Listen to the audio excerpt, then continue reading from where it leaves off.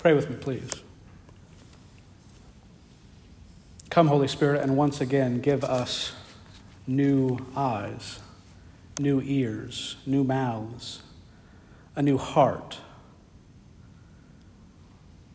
Bring us through the Word into contact with the Word, and help us receive him by faith, so that we would lean on him and rest in him, that he would be our soul's rest. We ask this in Jesus' name. Amen. You may be seated. I'd like to reflect briefly this afternoon, giving you maybe what could have been the first sermon, or another version of the first sermon on Sunday. The Old Testament lesson and the gospel in our lectionary are very, very often related. But the resonances between these particular passages are just amazing. Think of Jesus casting out a mute and deaf spirit, and then listen to these words. A mute spirit, right? One that does not enable someone to speak. Or a deaf spirit, someone who cannot hear. But this passage in Isaiah says, "The Lord has given me the tongue of those who are taught. The Lord God has opened my ear, and I was not rebellious. I turned not backward." What's so fascinating about this scene that we see Jesus healing this mute and deaf spirit is that it's refracted back from this Old Testament passage. This is a servant song. It's one of those unique places in Isaiah where we see a glimpse of what the Messiah will be like. And so it's fascinating that when we get to the gospel and Jesus is doing all of this stuff, what we're really coming into contact with is the Spirit-empowered Messiah of Israel who was promised from long ago, right? So that's what is going on when we meet Jesus. When we meet Jesus, he imparts to us his own life. See, if we understand this servant song as Jesus speaking, listen, the Lord God has given me the tongue of those who are taught, that I may know how to sustain with a word him who is weary. Morning by morning he awakens. He awakens my ear to hear as those who are taught. This idea is Jesus himself in relationship, eternal, perfect relationship with his Father. He is the one that has the tongue we need. He is the one that has the ears we need. And he is the one who is taught by the Father and from whom we receive our instruction by God. The Lord God has opened my ear, and I was not rebellious. This is one of those hints where Jesus is the one who, in the incarnation, becomes the human par excellence. The human that we all need to be but cannot be. Because our tongues are bound, our ears are stopped up, our eyes fail, we are blind, as Gary said 2 Sundays ago. Scripture has this vision of humanity that is blind in itself and mute in itself and deaf in itself.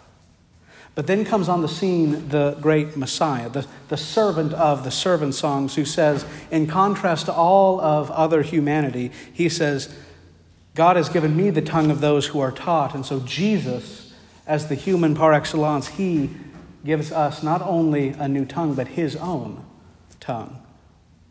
He awakens my ear to hear as those who are taught. When Jesus gives us, spiritually speaking, new ears, it's Jesus' very ears that are given to us. When Jesus gives us new eyes, and so we see things differently, it's that Jesus' eyes, in some sense, are mystically shared with us, given to us. See, we find our true humanity in him.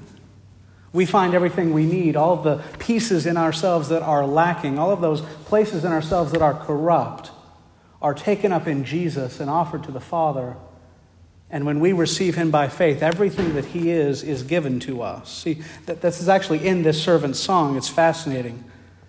Verse 6, I give my back to those who strike, my cheeks to those who pull out the beard. I hid not my face from disgrace and spitting. That's the crucifixion. And this is just one of those places where we see in very piecemeal form what is coming for the Messiah. This is the third servant song, the last servant song, the famous one in Isaiah 53, right? That's where we really see this image of the crucifixion. But it's right here in Isaiah 50. But so is the hope of the resurrection. But The Lord God helps me. Therefore I have not been disgraced. He who vindicates me is near. Who will contend with me? Let us stand up together. Who is my adversary? Let him come near. Behold, the Lord God helps me. Who will declare me guilty? This is where Paul is getting all of his theology, his language about what's called justification. Notice that this is a courtroom setting. A vindication is something that happens in a courtroom. A declaration of guilt is something that happens in a courtroom. The image is that on the cross, Jesus is in the courtroom of God, and he is declared guilty in our place. And then the resurrection vindicates him. It's this sharing in Christ, in the cross, in his resurrection, that lets us come into the courtroom unafraid, come into God's courtroom and wonder to ourselves, what's the verdict going to be? And if we're by ourselves, if we don't have Jesus, our advocate, our lawyer, our defense, right there next to us, then we should be afraid. But if we have him, we can say, with Jesus, as he applies himself to us, who will contend with me? Who is my adversary? Let him come near. Who will declare me guilty? This is where Paul's getting this in Romans 8, right? If God is for us, who can be against us? And the answer is absolutely no one. All of them will wear out like a garment. The moth will eat them up. All enemies that would cast accusations at us, that would remind us constantly of those sins and those failures and those things that we have done that we are ashamed of, will be dispelled. We'll have nothing but a perfect understanding of Jesus' own perfect righteousness. And all of our fears, all of our guilts, all of our shames will be done away with. When we come into contact with Jesus, when we receive him in faith, this is part of what happens. The eyes that we receive are his. The ears that we receive are his. The mouths that we receive are his. And so we slowly and surely, gradually grow into being like him. But it's only because he is the servant in our place first. This is why I think the psalm reminds us so well of where we need to redirect our attention, where we need to redirect our faith over and over again. The Lord preserves the simple, the psalm says. I was in misery and he helped me. Here's verse 7. Turn again to your rest, O my soul, for the Lord has rewarded you. The snares of death encompassed me, the psalmist says. The pains of the grave laid hold of me. I see trouble and sorrow. Here is the cross again. Here's the grave of Jesus again. And yet here's the resurrection again. The Lord has rewarded me, me being Christ, speaking in the Psalms, speaking through the Old Testament. But then what he says of himself, we can say of ourselves because of what he's done for us, because he endures the cross for us. He goes through the resurrection for us, lives for us. And so we, above everything else, can say to ourselves, turn again to your rest, O my soul. He has done it all. And then as we walk this weary life, as we encounter situations like this Father in our gospel where the evil is still present, where we are under all sorts of pains and accusations and assaults, we can look to where the psalmist does in verse 9. I will walk before the Lord in the land of the living. The hope of heaven may seem far away, but it's not. Every time God's people gather, heaven opens up in some mystical way. And when we can remember and know that we're all on the same journey to the same destination, that one day all of our accusations, guilt, shames, pains, tears, all of those will be swallowed up in living in the land of the living with our God forever. We can say to ourselves, turn again, O soul, to your rest. We can rest in Jesus and what he's accomplished for us and know that everything will be okay. Pray with me.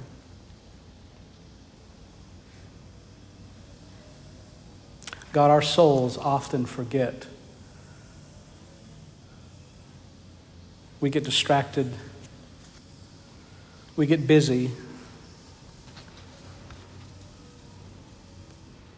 We may get assaulted. We may understand experience trials, temptations, tribulations. But cause us now, and cause us as we come to the table to receive Jesus, cause us to turn again to our rest. Let us cease just for a moment from all of our striving, all of our worry, all of our anxiety, and simply remind ourselves of Jesus' salvation of us, for us, and the security we have in him, the promise of an eternal life with you, never ending in the land of the living. And may that comfort our soul. In Jesus' name, amen.